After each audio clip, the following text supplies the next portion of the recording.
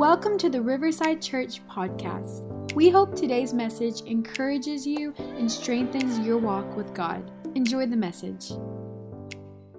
We're in the second week, and we're going to be talking about here the altar. There's a reason why we've gone through the sequences of events in this, and we're taking the tabernacle to give an example of how we do this. If I can just briefly just give you the diagram that's in your syllabus, this is what we have discussed so far.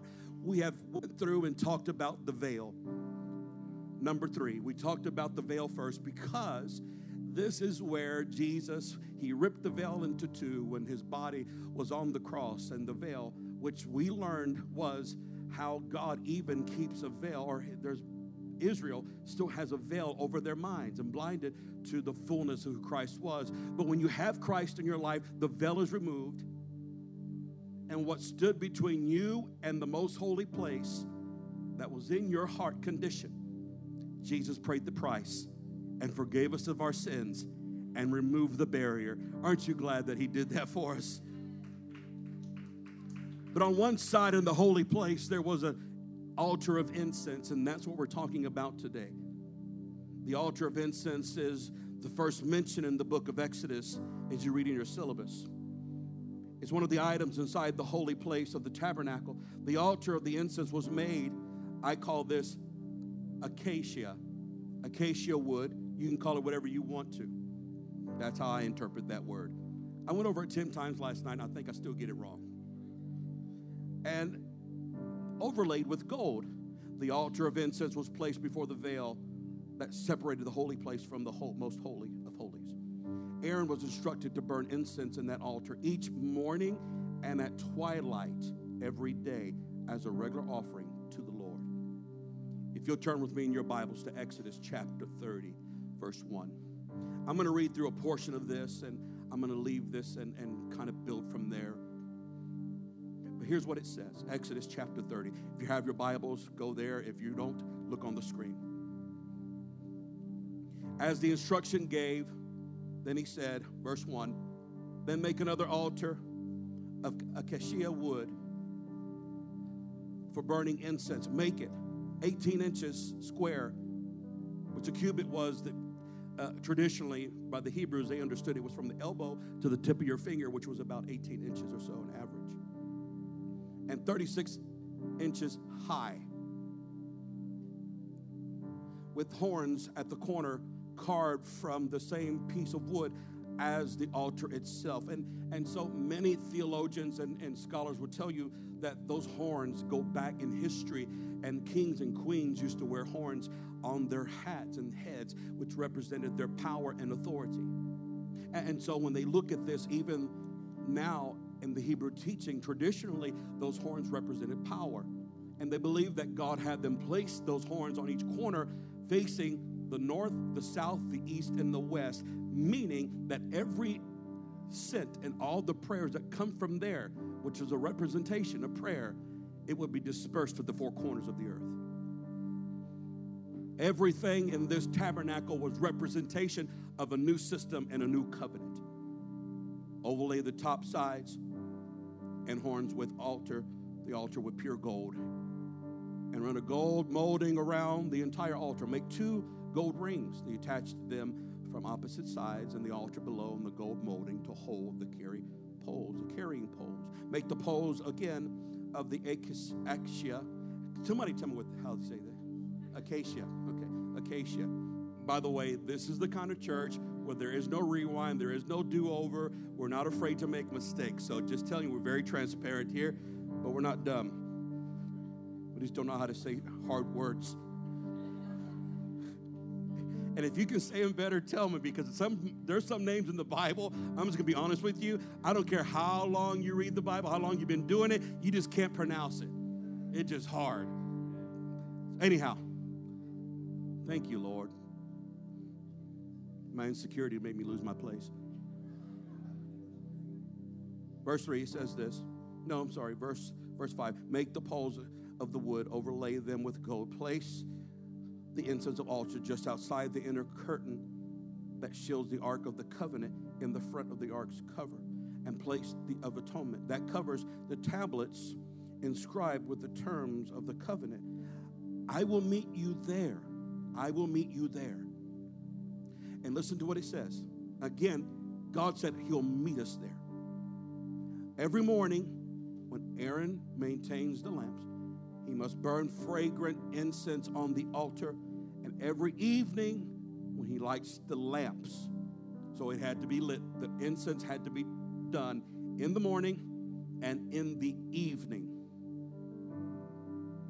This must be done from generation to generation. Keep this in mind. This practice must be done from generation to generation. I'm going to stop right there. Every altar has to be built in every home.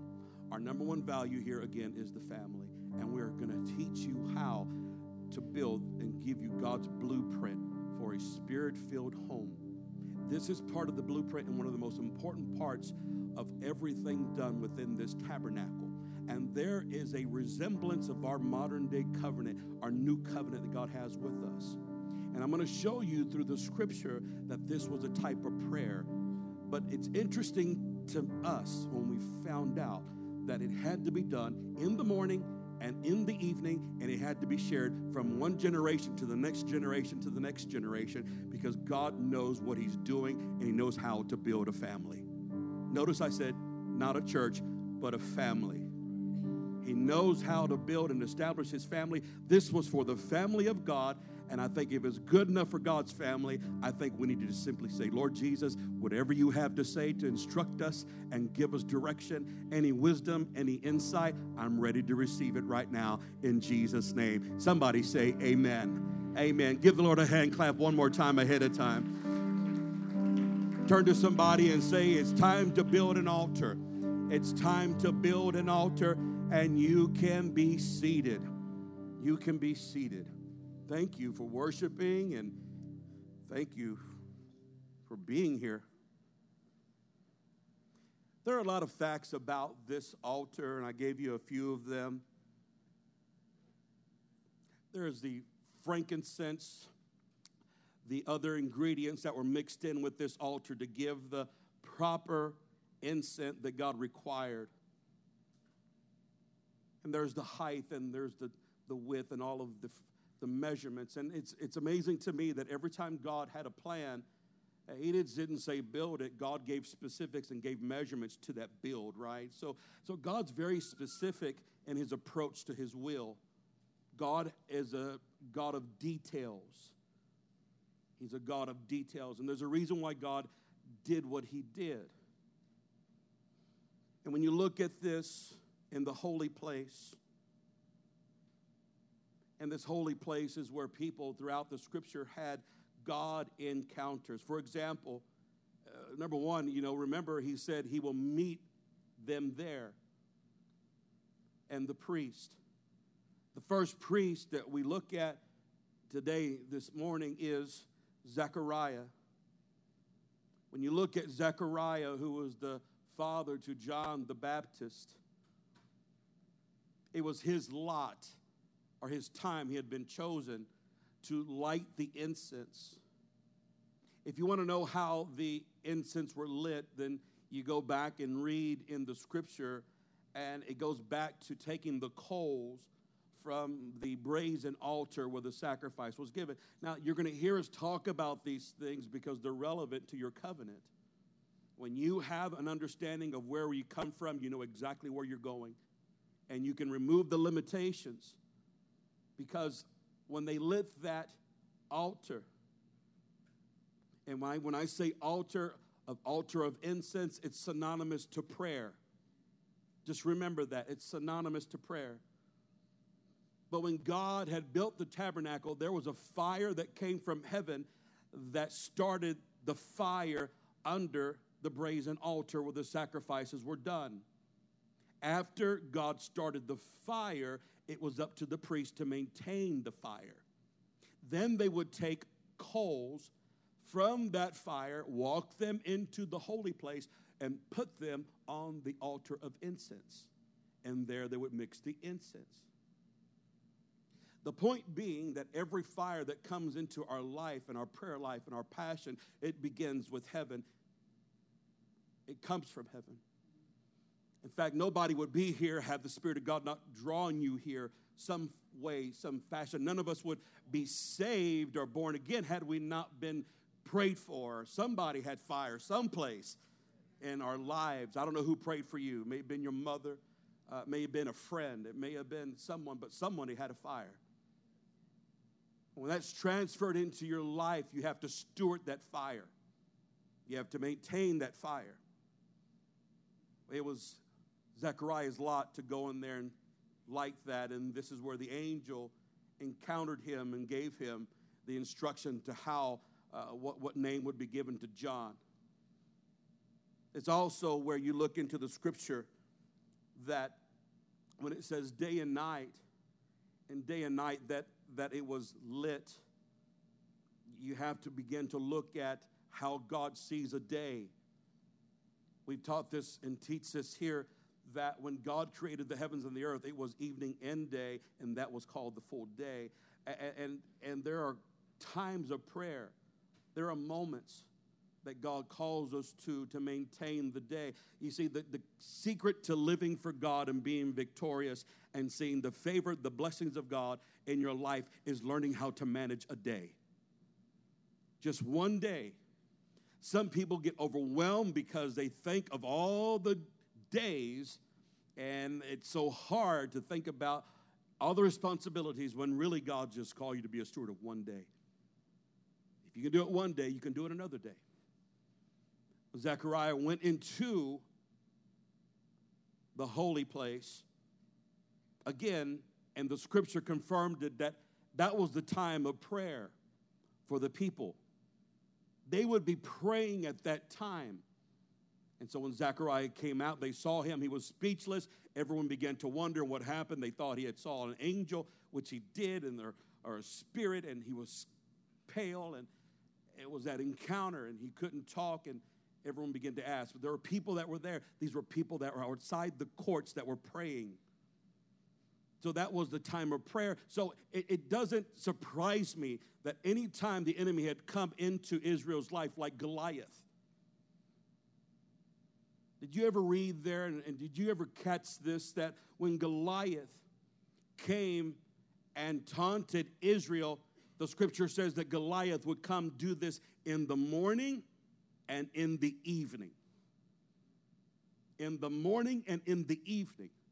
Isn't it funny how it seems like when you wake up in the morning to set your day, that thoughts hit you, that you remember a dream, that you have other worries, desires, your to-do list comes up while you're in prayer and things begin to attack your mind? And isn't it funny how sometimes right before you go to bed, some drama happens that like messes up your sleep? Am I the only one? I mean, you got to like take double doses of melatonin, right, just to get bad. It's like, I'm going to bed. I don't care about none of this stuff that happened. I'm just going to knock out. Okay, nobody takes melatonin. Excuse me. Just saying, man. There's something about the morning and the evening that God knew. Your morning begins at night. Your morning begins at night, according to creation. You want a successful day, have a successful night. But that altar of incense, according to God, had to be done twice a day, in the morning and at night. No wonder Goliath came. I believe he came at the hour of prayer for the Hebrews. And he would taunt them and come against them. When you read that, you can find it, if you want to look it up, in 1 Samuel chapter 17, in verse 8. It also says in the book of Psalms that there was a arrow that the enemy throws by day, that flies by day, attacks that come through the day. And there's a destruction that comes at noonday, and there are pestilence that walk in darkness in the evening. There is, whether we want to recognize it or not, a spirit world, an unseen world of darkness and light. And even though it's not night, the enemy still works and implements everything that was done in the evening. I do believe that God saw this ahead of time and taught the church how to outflank the enemy, how to be one step ahead. There's a reason why David was so excited to go back and get the Ark of the Covenant from the Philistines, and he became a buffoon, is what the scripture says. His wife, Michal, was hair-lipped when he came back with the linen ephod, worshiping in front of the Ark of the Covenant, because he knew as a warrior, as long as he had that holy thing, and as long as he had that in the temple, that system would be in place, and there's nothing that the enemy could do to stop them. This was the secret to David. This was the secret to David. David even said this, the mighty warrior. David said this in reference to the altar of incense. Listen to what he says in Psalms 141 and 2. He says this, let my prayer be set before you as incense, the lifting up of my hands as the evening sacrifice. That's what David's prayer was. If there's one thing David knew how to do, it was worship. He knew how to pray. He knew how to fight, but David would never win had he not had a worship life. David knew that was his secret. That's what made him a great king. Beforehand, before there was David, there was Saul. Before there was Saul, there was the tabernacle. And the prophets. And Samuel said, they've rejected you. They actually said they rejected me. They don't want my leadership. God said, no, they didn't reject you, Sam. They rejected me. I'll give them a king. And Saul stepped in to try to take that authority and he failed. But then God said, I'm going to have to find someone after my own heart. And that's when David was elevated. And God chose a man. And you can see it right here. The secret was he was willing, even though he had failures and mistakes, he was still willing to recognize that without prayer, he can do nothing. Without prayer, without that in his life. He said, speaking from his prayer perspective, let it be like incense ascending up into the heavens. There is a place in the scripture as well from John the Revelator. Did you know that in the book of Revelation that John had a vision? And in that vision, he was in the temple. And when he saw this, he saw the altar of incense. And he said it was the prayers of the martyrs in the book of Revelation, that the prayers of the martyrs went ascended into the heavens, and that the heavens caught it in a bowl, and that heavens poured out those prayers in the earth as judgment to justify and vindicate the martyrs. Your prayers, when they ascend, you may not see the results right away, but you'll get results if you keep on praying. God will vindicate. God will take care of you. God will justify. God will be by your side. Let me remind somebody, the battle belongs to the Lord, folks. It's not us. Stop fighting. Stop getting an attitude. Stop. Uh-oh. Stop being bitter. Forgive. Let go. It's not worth it. It's hindering your prayers because it's giving an unholy fragrance to God. A fragrance that God will admire and love. There was a recipe for that fragrance that he gave in the incense. And it's very specific, very specific. But our spirit has to be right. And so God was very detailed. God was very detailed. I think it's amazing how God is detailed and the instructions. Some people think that, God doesn't give us the right, does tell us what to do, right? God doesn't tell us what to do. And I'm going to tell you that when God told them to build that, Moses, he was very specific. 18 inches, 36, which is amazing to me because 36, for me, is about the height when I kneel down for prayer. My head goes about right there because I'm short. Yours may be bigger. You may be taller. I don't know. But it's exactly where the altar of incense is. It's exactly there. I think that when you look at pictures and find that example of the priest being there. They're on their knees in a humble disposition in prayer as the incense fill the room of the holy place and the altar. But when God gives you specifics, he wants you to know that he'll give you the measurements, but are you willing and obedient to do them and to follow through? Point number one, I want you to write this down. What measures are you willing to take? What measures are you willing to take to establish your prayer life and to put God first? It requires something. Exodus chapter 37, again, it's one of those things where when he told him to make the altar and gave the specifics of 18 inches square, 30 inches high, with horns in the corner. It was all specific, but you know what? God can give you the blueprints, but if you don't work those plans don't work. God can give you the plans, but if you don't work those plans don't work. And God will deal with you. Your measurements may be time. Time is the most valuable asset in the economy that we've got, right? Time. You may just be right here in the measurement that God has for your prayer life. See, the altar life, I believe the altar is established discipline from where your prayers ascend, a lifestyle. So you're getting measurements, and some of you are doing a one by one. I'm just saying, can you imagine? That's a miniature replica. One by one.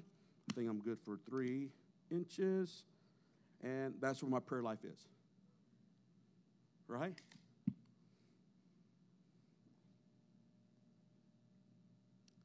You know exactly the measure and how far you have to allow God to stretch you.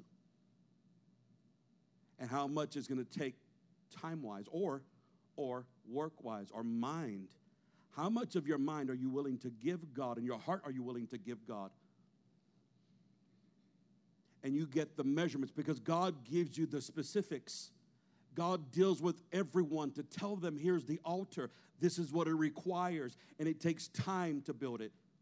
It takes time. But you must count the cost.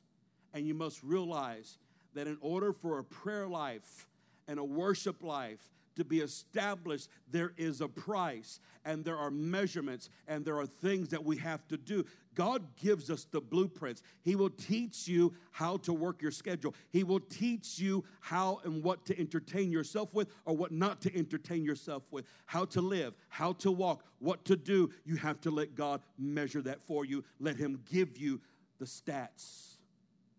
How many of you know right now there are some things that you can do to have a better prayer life? How many of you will be honest with me? I know there's some things I can do.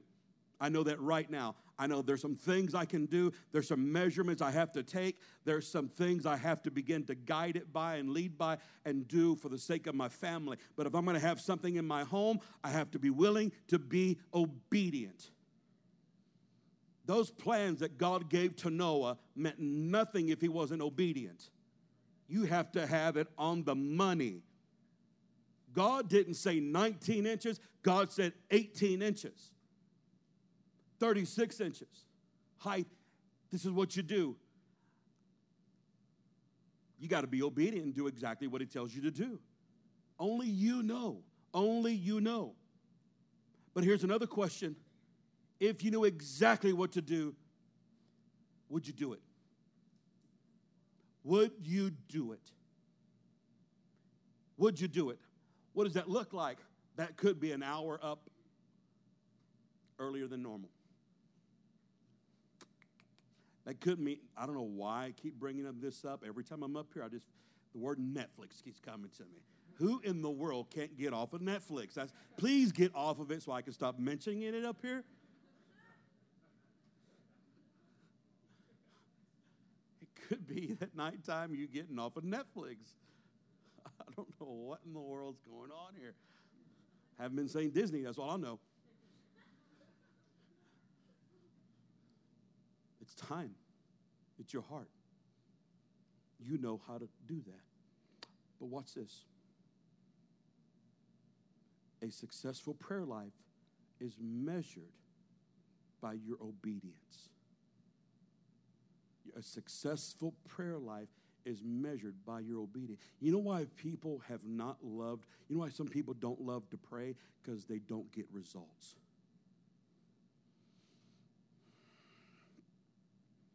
You have to ask yourself that question. How much results have you been getting from prayer? You're going to get results if you work hard. I'm going to tell you right now. If you have faith, you work hard, you steward right, you'll get some results. Everybody does. That's common sense. But I'm talking about spiritual matters. I'm talking about things that money and work can't buy. I am talking about things that only God can do. How many of you have something in your life that only God can do? There's only some things God can. You can't buy the anointing. You can't buy an angel. I mean, like angels for rent, right? That'd be a great business. Right? Rent your angels today. What kind do you want? A comedian? Right? Different messenger angels. Are you on the same page? Right? Entertainment angels, warring angels. What do you got? Right now, $19.99 a month. Right now. I mean, I'm just telling you, you can't buy an angel. You can't. There was a person in the scripture that came to Paul, and he tried to buy what he saw in Paul, and Paul looked at him and said, "Let your money perish with you." What I'm trying to tell you is Jesus already paid the price, and you already are rich in Christ Jesus. You just have to learn how to access it. We don't believe in a prosperity gospel. We believe in a provisionary gospel. All things will be added to you if you seek first the kingdom of God and his righteousness. He will meet all of your needs. And he will exceed everything in your life according to the power that what? Works inside of you. So you have to work some things out spiritually. Faith without works is dead. So there is work required. But did you know that prayer is a work? It takes work. It requires focus. It requires some nootropics. Some of you don't know who nootropics are.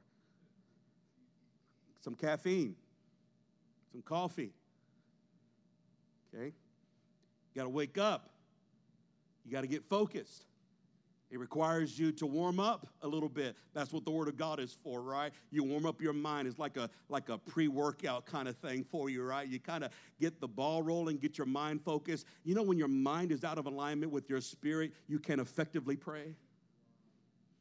That's why I believe the Word of God's been given to us in written form to align our mind with our spirit so we can have full flow and free flow and get our mind focused on Him. If you have a hard time with prayer, read the Bible a little bit. That's the prescription, and get focused on what you just read and apply the promises. It'll help you. It'll help you. But remember last week when I told you the key to having a good environment in your home is when God has done away with the fleshly nature, tore the veil into two. Where do you think spiritual warfare is in your mind and your spirit? And where do you think that battleground is outside of your body? It's in a heavenly realm. And once you have allowed the Spirit of God to do away with that barrier between the presence of God and you, then there's one way to release it. You remember what that was? How do you release the Spirit of God in your life? Words. Words. Life and death is in the power of the what? The tongue. If you want to set the spiritual environment for your home, your business, your career, your life, your personal life, it must be through words. And that's how you pray. Can I give you a little secret? Are you ready for the newbies? This is not prayer. I'm not talking, right? Like the harder you frown, you don't become more powerful the harder you frown, right? Like, you think, oh, I'm moving heaven right now. That's an ugly face, right? That doesn't do anything. You're working your facial muscles. You may get a facelift or maybe get some wrinkles. I don't know. All I'm telling you is that prayer is opening up your mouth talking to God, but there's a different level of that. Your spirit has to be right in order for the right fragrance to ascend into the heavens.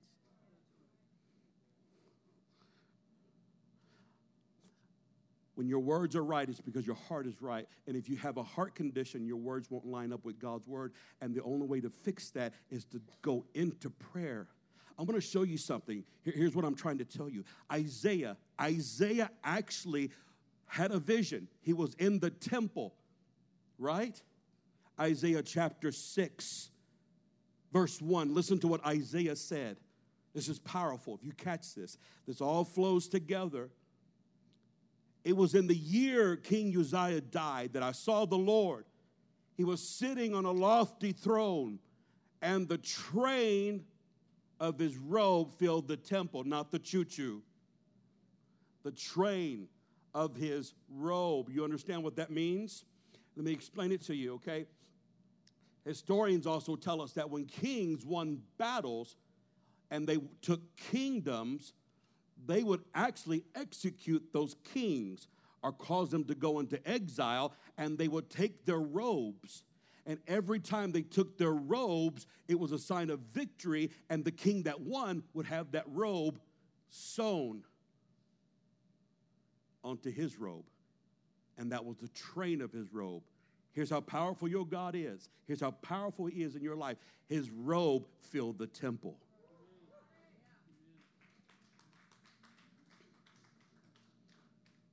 Listen to this. Attending him were mighty seraphims, each having 6 wings. With 2 wings they covered their faces, with 2 they covered their feet, and with 2 they flew. They were calling out to each other, "Holy, holy, holy is the Lord of heaven's armies." See the correlation there? Armies, Lord of heaven's armies. God is mighty in battle. The whole earth is filled with his glory.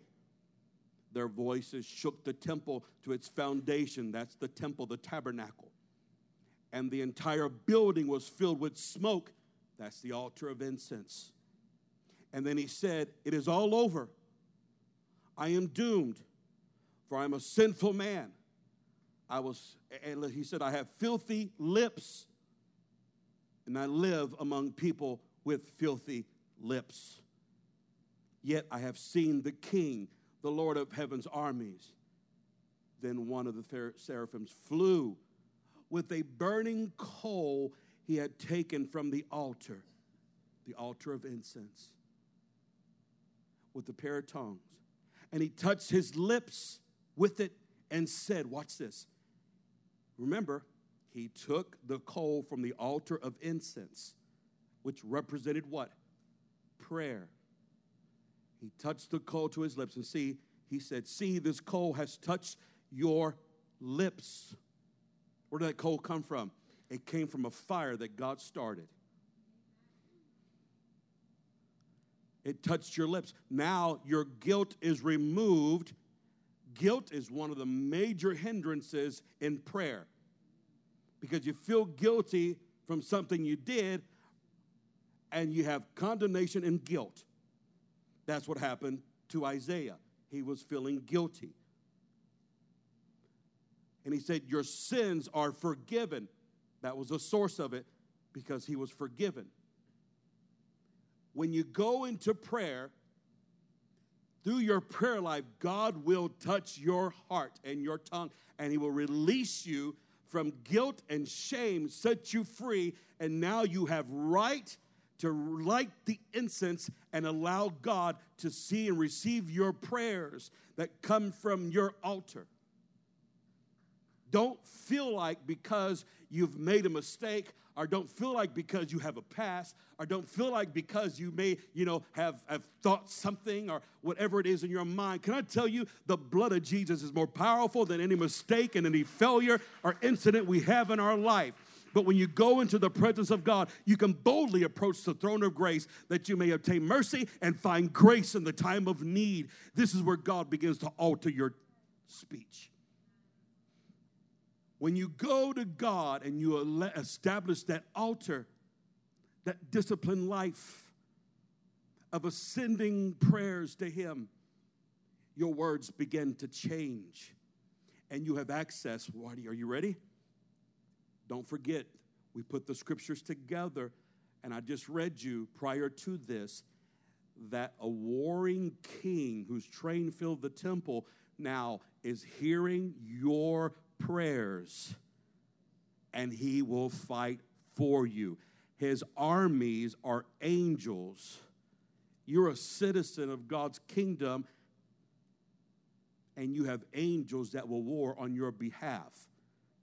And as long as you're connected to the King, who's the mightiest warrior, who has never been defeated, who is high above all principality, power, dominion, and might, let me give you the good news.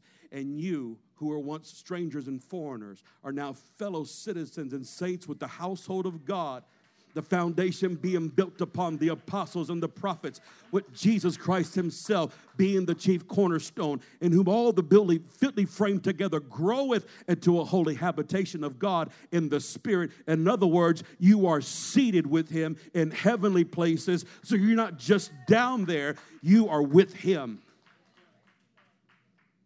Your spirit man is rite of passage. The Holy Ghost, the Spirit of God in your life, has given you access to the King. And through your spiritual prayer life, you have right to go. I'm going to give you this next point. Your prayers, once you understand that your prayers were meant to ascend, your prayers were meant to ascend once you understand, because that there are no limitations. And what are the barriers?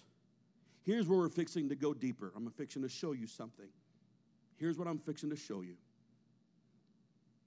There are many people, like I told you earlier, who don't practice prayer on a regular basis because you don't get the results. And you're asking things and you're asking amiss according to your own will, not God's will. But when you line up with God and you have the right recipe, and your prayers ascend, not only will they ascend to the heavens, they'll fill the area and the space that you live in and set the tone. You see, the smoke that came from the altar of incense went under the veil into the most holy place also. It filled all the temple. That's what Isaiah saw. It filled all the temple.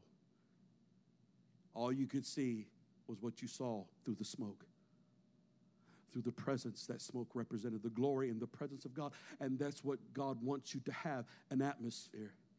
You know, today we're going to do like a little illustrative message. I was going to get incense and let them light them up here. But man, I got a headache from that incense smell. How many of you ever lit incense before, right? If you grew up in a Latino home, your mama lit them all the time. I don't know what they were smoking, but anyways, I'm just being honest with you. I don't know. It stunk. I told my wife, I can't do that to you guys. You're going to walk out of here like, oh, my God.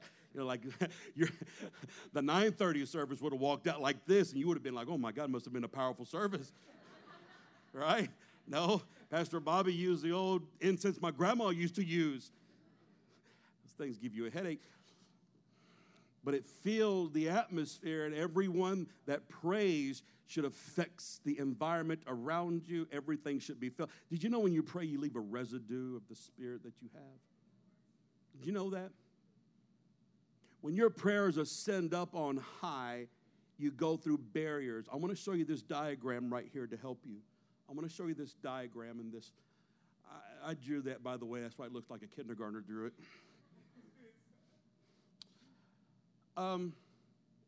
Evening in the morning. It was a consistent thing. So when they lit it in the morning and the evening, by the time the twilight came and the time came, they would light it again to maintain that. And it said this should be every day and should be taught from generation to generation. Your main responsibility for your home in order to have a Spirit-filled house is to make sure that you train and teach your family how to pray and worship. In your home, are you ready for this? In your home, not just in church. Oh, man, I'm about to say something that's probably going to, but I'm going to tell you. Can I just be flat out honest with you? I don't know what kind of church you went to before you got here, I don't know how they function and operated, but I'm going to tell you how we do it here. God did not call me to pray your prayers.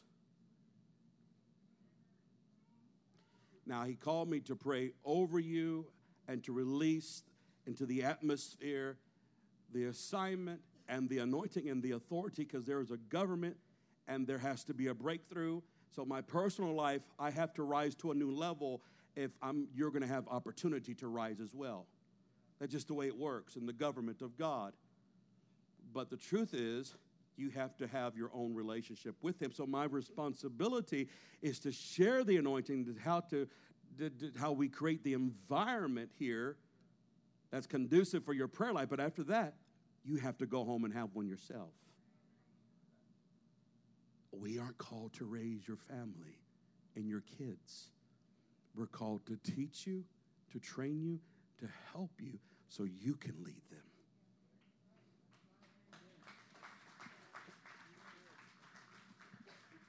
That's what most churches won't tell you, probably because they want you to believe, oh, we'll do it all for you.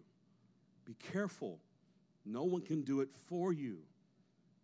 The understanding of the church is an institution that God established to colonize the earth by sending people out and training them and helping them grow so you can see your life and your family change. In other words, this is a model for your home. Have church at home too. After Sunday, there's Monday, Tuesday. You can come here on Wednesdays. That'll help a whole lot. You'll go deeper. But Thursdays, Fridays, and Saturdays, everybody should be having church at home. Everybody should be around there, building an altar, establishing a lifestyle, and there should be a fragrance coming out of your house. And I promise you, when you do this over your home, there'll be an open heaven over your family, over every place, because you're going to break through the heavens. When God said, he created the heavens and the earth, not the heaven. Heavens, plural. Plural. Now, according to Scripture, even through the Apostle Paul, he said that there was a third heaven. And then there was a place where there was revelation. He was called into the heavens. And then Daniel talks about the space between when the angels received assignment and the place of warfare that they were fighting, which was the second heavens. And the first heaven was the firmament and everything that you see that's earthbound. There's some people, I don't know where they get this from, that I've heard some people say they were in the seventh heaven. I've never read about a seventh heaven, so I'm not going to say, there's a seven heavens. Maybe they make cloud 9 or something like that. But in the Bible, there are only 3. Where the throne of God is, where Paul ascended and got revelation and understanding. But that warfare is in the second heavens.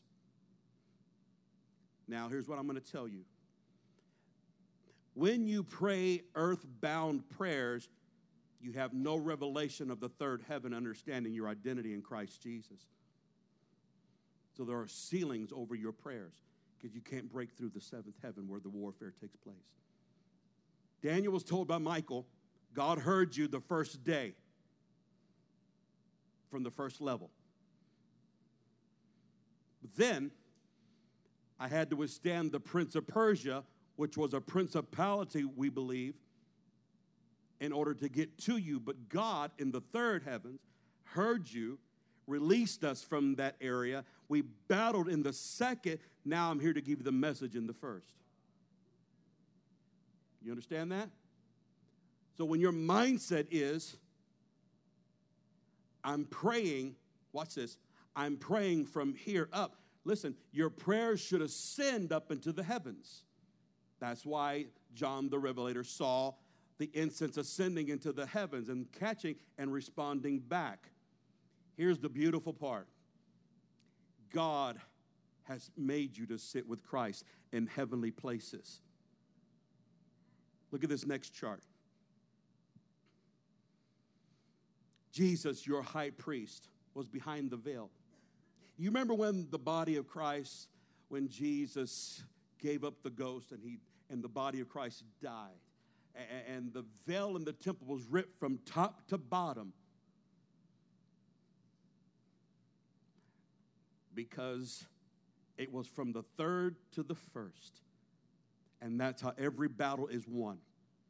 Every battle is won in this earth as heaven sends reinforcement and conquers from a heavenly perspective. But in your mind, you don't know you're seated with Christ because of the Spirit of Christ is inside of you. Listen, if you have the Spirit of Christ, how many of you know that the Spirit of Christ is synonymous to the Holy Ghost, Holy Spirit, Kingdom of God?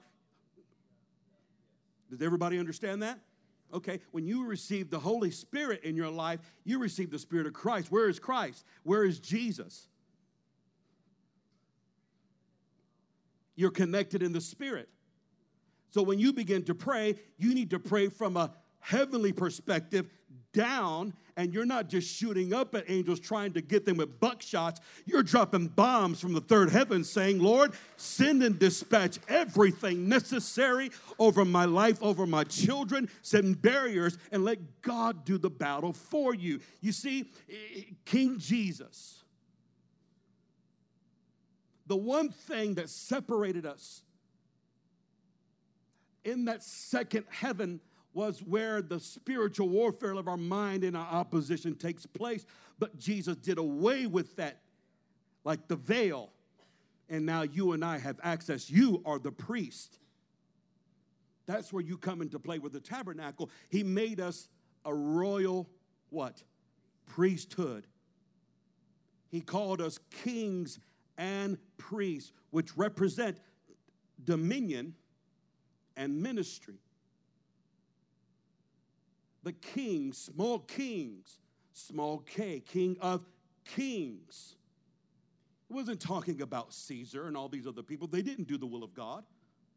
He's talking about you having dominion over your region, an area of responsibility to take land. And he said, King of Kings, small K, and Lord, capital L, of small lords.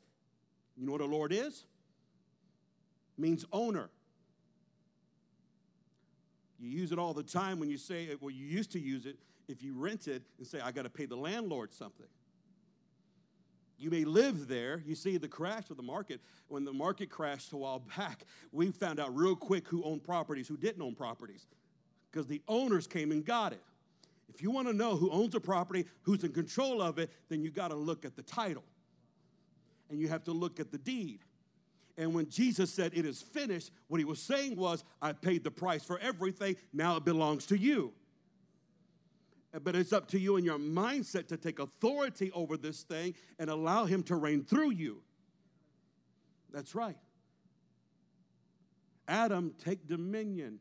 I built this earth. Now you take control of it. And here's the principle. I learned this from a pastor, not a friend, but a minister. I heard him preach this just recently. He kind of confirmed everything for me, and I'm telling you, it makes sense.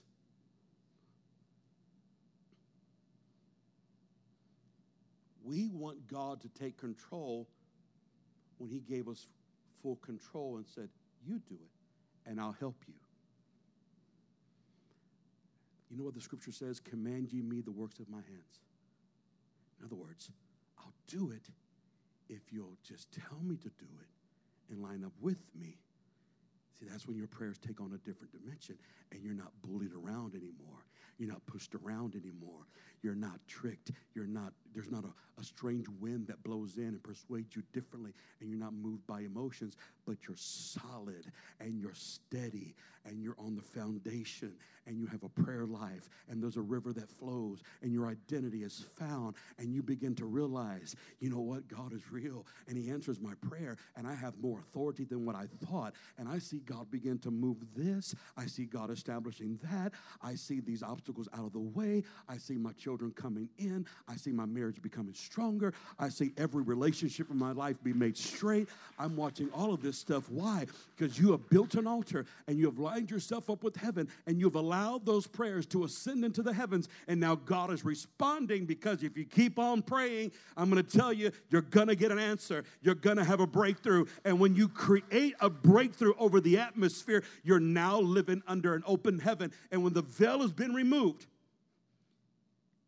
you have complete access to the high priest.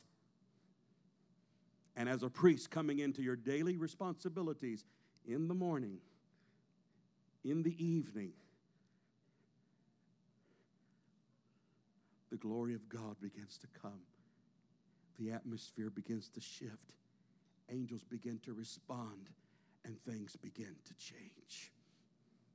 Things begin to change. Here's what I want to leave you with. Come on, Alicia, wherever you're at. Come on, girl. Get the measurements. Begin to build it, and God will help you maintain it. He'll help you maintain the fire. This was the secret to Israel in the old covenant. When they kept the incense, it had to keep going. It had to keep going. This was maintaining the atmosphere for the high priest to come in, everything to be right. It was a command. But here we think that was just for them. No. God established a new covenant. Now you are the temple. And as a temple bearer, you have the Spirit of God, the Ark of the Covenant. And that middle wall has been done away with through Christ Jesus on the cross. But you see, as a priest now, you have to go in the morning and the evening. And here's what I'm trying to tell you with that. You see, the incense would be lit in the morning, but they would maintain itself and go throughout the day. Some people have asked me before, how long do you pray? Here's the response. You pray till you can't stop praying. Light the fire and maintain it. How do you maintain it? You maintain it through worship music. You maintain it by watching the right things, listening to the right people, having the right relationships, and making sure that your heart belongs to Jesus throughout the day. And when the nighttime comes, an enemy tries to step in and try to sow seeds into your family and misguide them, misdirect them, you've already outflanked them, because now you're going into the evening time and you're beginning to worship. You're beginning to pray. And the altar of incense is constantly going. And the smoke is so thick, hell is going, I can't see anything, because they keep on praying. I can't see anything around here because the smoke is too thick. You are now putting a wall. You're now putting a barrier for them to see, and you're breaking all communication and all plans that hell has had. I'm going to give you an understanding very quickly and help you understand this. And I'm not trying, but you have to be aware of this. You must understand this. Do you think heaven is organized? How many of you believe heaven is organized? Okay, there are 3 angels that God put over this organization. Ready? Michael, Gabriel, and Lucifer. They were over the entire system, the angels. They had a third to each of them that followed, and the angels served. A third of those angels under Lucifer fell to the earth. But guess what? It never lost their structure and organization. That's why there are principalities. That's why there's Satan. That's why there's other little imps, familiar spirits, all these things. You read it in the scripture, you'll find out there are different levels, and they're organized. When the church isn't organized and hell is, that's why our prayers aren't getting answered. But when you organize your house and organize your family and organize your prayer life and build an altar, I'm telling you right now, hell has no authority over you, and you will get organized. Then you begin to outrun and outdo everything he tries to do, and every assignment gets canceled. Every plan gets canceled. And you have now set yourself up and your family to win, to be victorious, to have authority. Because here's the principle. In any warfare, with our modern day terminology, whoever owns the airways controls the war.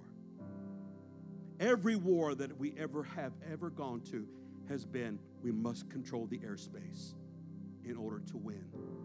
And when you learn to control your spiritual environment, can I tell you what you have the authority to do now? You can put up a no-fly zone. and say, hell, you can't come over my home. You can't touch my relationships. You set a boundary on everything and say, if you ever come close here, then you're going to be blown out of the sky and you're going to be taken care of. But no weapon formed against me can prosper because you ain't even got the airspace to come and take us out. You got little imps coming around here, little demons that come around, but we've got some air bombers that are coming around here and going to shake up everything that can be shaken. And the kingdom of God can't be shaken, but everything else around it is going to begin to tremble and is going to begin to go. That's why Jesus, when he gave up the breath, there was a shaking and an earthquake that transpired in the earth. And the Roman soldier, the centurion, said, surely this was the Son of God. You can outrun, you can make the devil run just by having a proper prayer life and being consistent and letting God work through you. God wants to give you a place of authority in your life. I want you to repeat this after me. Get the measurements, begin to build it, and God will help you maintain the fire. Count the cost, in other words. Start the prayer life, begin to build it, and the discipline. And God will help you maintain that. And if you maintain that as a priest, you're going to see the high priest come in. You have full access to him all the time to help you pray, to help you win, and heaven's on your side. But God doesn't do nothing unless you stand in the responsibility. God wants to help you. It's time to build an altar. Will you stand to your feet here this Sunday morning? I hope this helped you. Did this help anybody here this Sunday morning? How many of you got it? How many of you got it and said, okay, man, I get it. I get it. Take the notes, take the scriptures, go home and study it. Find out for yourself. Because if you can apply what you learned here today, I promise you, if you can be consistent with it, there's a reason why God said, light the altar in the morning and in the evening. I know, I want to share something with you. My morning time in prayer is one of love, and I can feel a different tongue come on me in the mornings, and it's like a release. It's like a release that I'm setting the tone. The scripture says, as the sun shines in its strength, it's like the Lord. And that's what happens in the morning. There's a release. There's a release of your day, commanding your day and establishing the boundaries. And so, but at nighttime, there's a different warfare that comes on you. There's something different that just begins to work in your life. And I'm telling you that God will begin to orchestrate things and do things at night. That's when the bombs are dropped. How many veterans do we have here that went to Iraq? There's one right here. Remember when we first invaded? I know whether you were for the war or not, it doesn't matter. It's a strategy. When did we start bombing? Was it at night? At nighttime? I'm telling you, at nighttime, God wants to drop bombs. And then when the light comes forth, you got full control. Whether you want to be in the warfare or not, you are. Hell's not going to bother you if you don't pray. Hell, in fact, if you're doing well in business and you're not praying, he'll leave you alone and let you succeed. Why?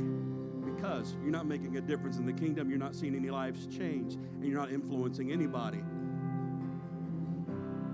But when you start praying, and you start surrendering, and you establish an altar of incense, you may have a little restriction just for a moment, not much, but you'll have some. But once you break through, and now you created an open heavens over your life, you're going to see victory after victory after victory, prayer after prayer answered, prayer after prayer after prayer, words being released. As you speak the word and release it, angels are going to respond. You're going to see things happen. And there's some things you're going to learn you don't have to pray for. You just have to know this is the will of God, and I release it into the atmosphere and say, be done, be done, come to pass in Jesus' name, because heaven is in full agreement with you.